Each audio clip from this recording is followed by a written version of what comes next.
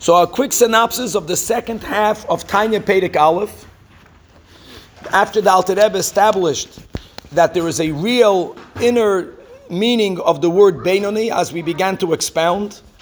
So outwardly, the behavior of a Beinoni is mamish tzaddik-like. The Beinoni really means a person who is doing, speaking, and thinking only in accordance to God's will. So why is the person not a tzaddik? So the Alter Rebbe speaks about the inner person. And when we speak about an inner person, we have the person's neshama. And as we'll expound and develop it, we'll see that the inner person's neshama is going to be divided in the Tanya into two parts, seichel and midas, understanding and feeling. So there can be a person that's doing everything right, but their understanding and or their feelings is leading them in a different direction.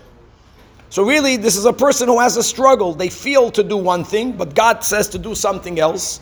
The Beinoni is someone who's doing what God wants, but inwardly, the person has other feelings or other ways of understanding and therefore other ways of feeling.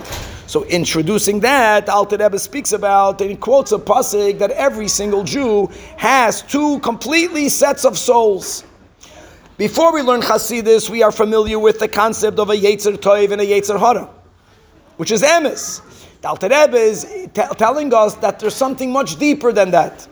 The Yetzer Hara is a little part of what we call the animal soul. That every person has two neshamas, which are two nefashos, the animal and the godly. In Tanya Perek Aleph, he speaks about the animal soul, and that we are born with a nature, even when the nature is a good nature, but it's natural, it's not godly.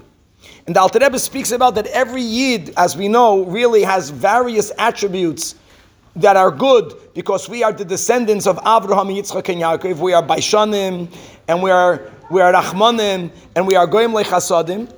And two of those three attributes, the Alter Rebbe says in Perek Aleph, even comes from the animal soul, that we are compassionate, and that we are Goyim Lechasadim, that we do good, that even comes from our animal soul. And as we'll develop, we'll learn that those attributes, those feelings that are good, if they come from the animal soul, a tzaddik will go beyond that. In other words, one of the goals of our life is to serve Hashem with our godly soul. It means even if I'm doing something good, if it's coming from my nature, we're going to be told to go beyond that. Don't only use your nature to serve Hashem. Use something that's beyond nature.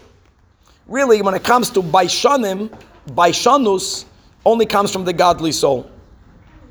The animal soul is not a Baishan.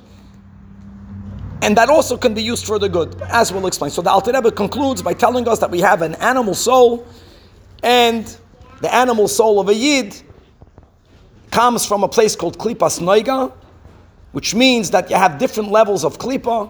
You have a type of Klipa that completely conceals God altogether.